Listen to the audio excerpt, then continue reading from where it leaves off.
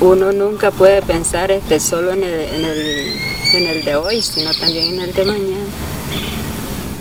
Ser accionista de Liberación para nosotros nos da seguridad en el mercado, da la oportunidad de recibir un beneficio de carácter social también en este asunto.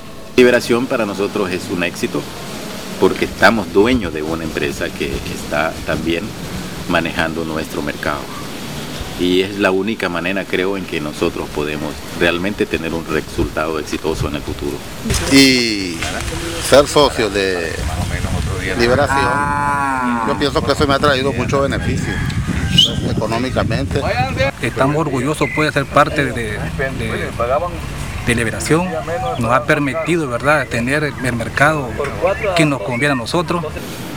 Siempre he querido decirle a los consumidores en Europa que realmente nos ayuden a construir un sistema saludable, un sistema comercial donde todos seamos parte.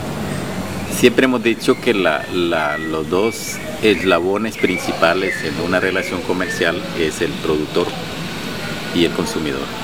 Y la gente que interviene en la cadena son los que intermedian y al final son los que ganan la mayor cantidad de dinero. Yo creo que aquí los consumidores son casi el principal eslabón de la cadena productiva que debe de tomar parte en todos estos cambios. Bueno, un mensaje para todos los que consumen el maní, que lo consuman porque es un producto con alto poder de proteínas y minerales y es un producto riquísimo. Cada vez que compren algo de lo que nosotros producimos, el resultado de esa decisión de comprar lo nuestro va a servir, digamos, para ayudar en mucho, por muy insignificante que sea lo que compren allá, acá a nosotros, en este tercer mundo, nos va a servir de mucho, digamos, para tratar de salir adelante.